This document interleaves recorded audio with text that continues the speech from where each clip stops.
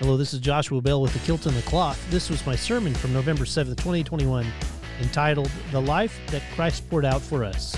I hope you enjoy, and God bless.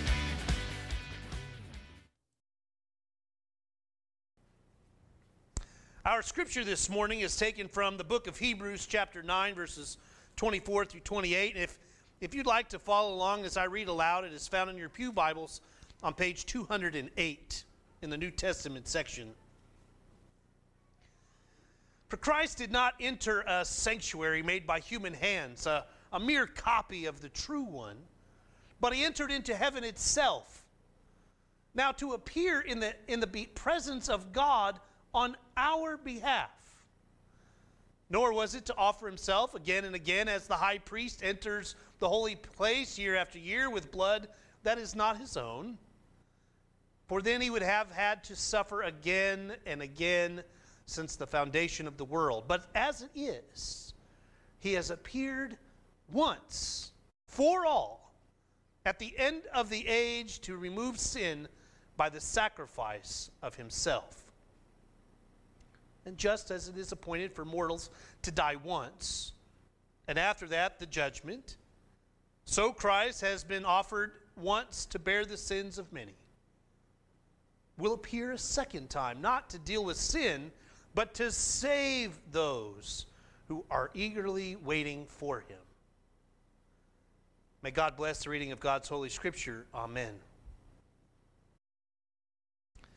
So for those of you that are here with us this morning, I have to apologize. We've been on a journey through the book of Hebrews for several weeks now, specifically talking about Jesus and the language of high priest, the one that takes the offerings and the sins of all of humanity and takes it into the Holy of Holies and takes away our sin.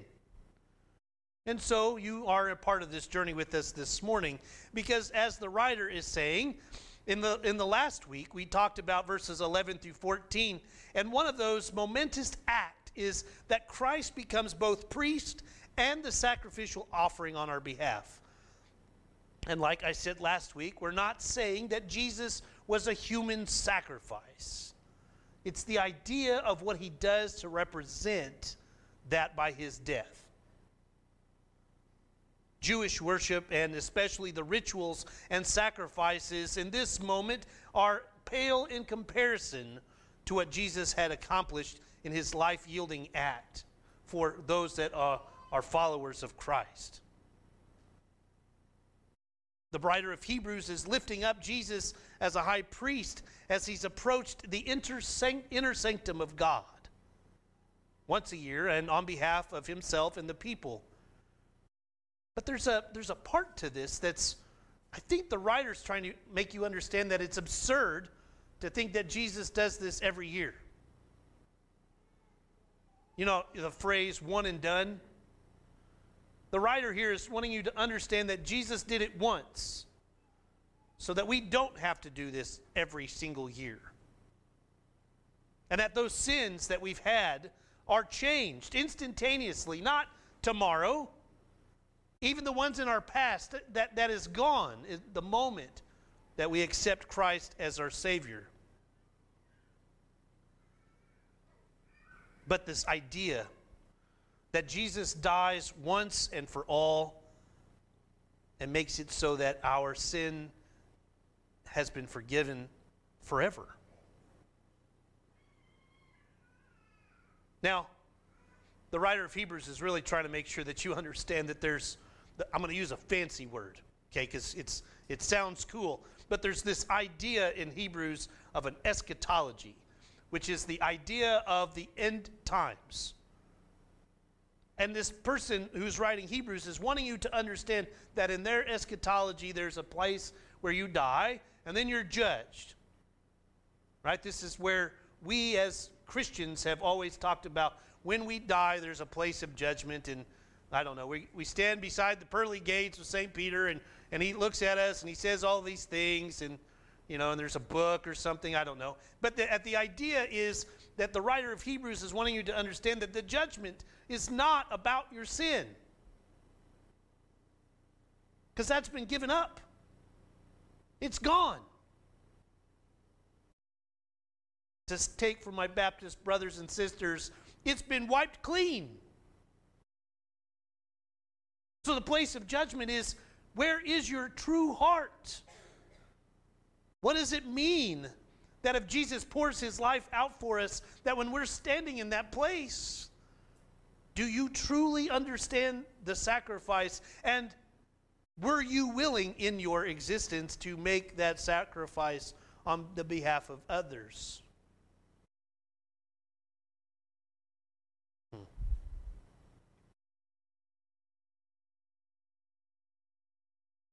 There's two parts to this. It's this repetition and in the contrast in the book of Hebrews where they go back and forth and they're wanting you to hear this over and over again, that sin has been dealt with once and for all, even after the end of the age. It's hard for us. He's using icons of their time.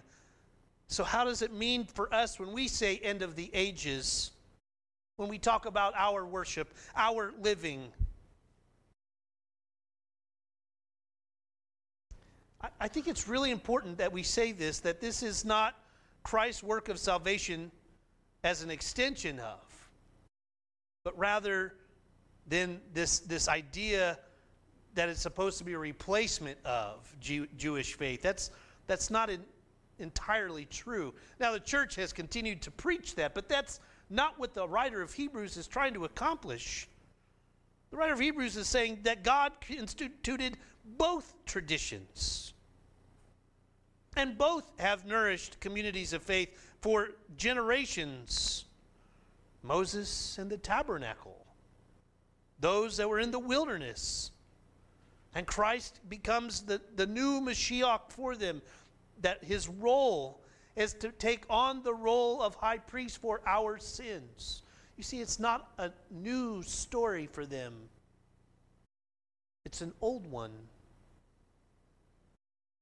One that has been passed on from generation upon generation, that there will be a time that this will be all better. We've said that a lot lately, haven't we? We've said that a whole lot lately. It's fascinating to me when you talk to people about the polio epidemic. And they talk about it, would you remember? And you talk to them and you ask them about the questions, about how did it happen? What was it like afterwards? And they're like, well, we didn't think anything different. We just went into this one place and this took place and this took place, but we survived. I remember having conversations with my grandpa about the Dust Bowl. And you could see the tears in his eyes even as he remembers his crops being washed away by the wind and the dust in northern Kansas. And then he says, but we survived. You think about it even in the aspect, and not to belittle any aspect of our wars, but in the midst of it, we knew that God-awful, horrendous things took place around the world that people felt called to, in the name of the United States of America, to go and serve our countries and see horrific things be brought back and then told you have to live in society as if nothing ever happened. And in that place we failed. I think we're starting to learn from our mistakes as we try to help our veterans and help them process what they have seen, the atrocities that human beings can do upon themselves. You see, it's not too far removed from the time of Jesus. The Roman Empire were the bad guys. They were horrible. The atrocities that they would do against human beings was just God-awful. We have continued to talk about them for 2,000 years. That should tell you a little bit. And what Jesus is offering to these people that are standing up for what it is that they believe in is a moment of grace where the world cannot offer that. A moment of peace that the world cannot even begin to understand or fathom. Can you imagine what that world would look like, Jesus would say, when there would be an ending to war, to famine. A world ran by peace. A world ran by God's love and compassion. That's what the writer in Hebrews is talking about. That the life of Christ is poured out for us, knowing that someday, this will all end. And God will be there for us and forgive us of everything. Can you imagine that, by the way? Can you just think about that for a second? I mean, I know that the church that I serve is perfect, and none of you hold grudges. You're all welcome. And I didn't get struck by lightning, so it's got to be true. Right? You can hear this in the writer's just angst as he's talking about this, that there's a moment that there will be a time that we don't ever have to worry about those things, those that wronged us, those that we don't know that are going to wrong us. This is what it means by the end of the age, not tomorrow. And everybody's fascinated with it. I don't understand this. Why are we so fascinated with when it's going to happen? You hear a lot of preachers about it right now. Tomorrow it's coming. You better prepare yourselves. You better have your heart in the right place. No, you should have had your heart in the right place at the very beginning, not at the very last minute. That's what the writer's talking about here. You have the chance today, not tomorrow, today. Jesus himself says, you're not going to know the time or the place when this happens. Why should you worry about tomorrow when you need to take care of today? Man, I don't know. It's rocket science, I guess.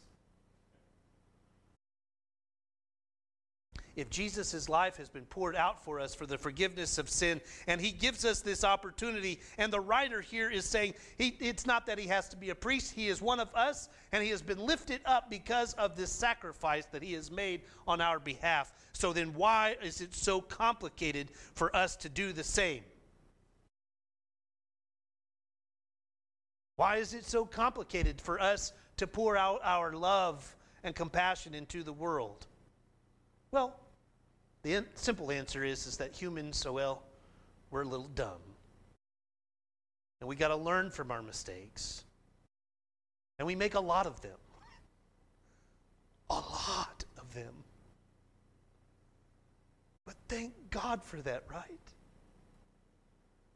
Because if you didn't have any mistakes, then why would it make sense to even need Jesus?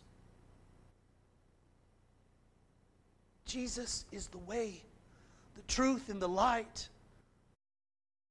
He gives us hope in the dark days. He gives us and lifts us up into a place that no other human being has or ever will again. It doesn't mean that we have to stop trying. It means that we have to try harder. Those end of the ages that he talks about. It could be tomorrow. It could be at lunchtime. But it shouldn't matter when it happens. What should matter is right now. Otherwise, Jesus' sacrifice was for nothing. And I refuse to believe that someone giving their life on behalf of someone else to protect those that cannot protect themselves was worthless. In the name of the Father, and the Son, and the Holy Spirit. Amen.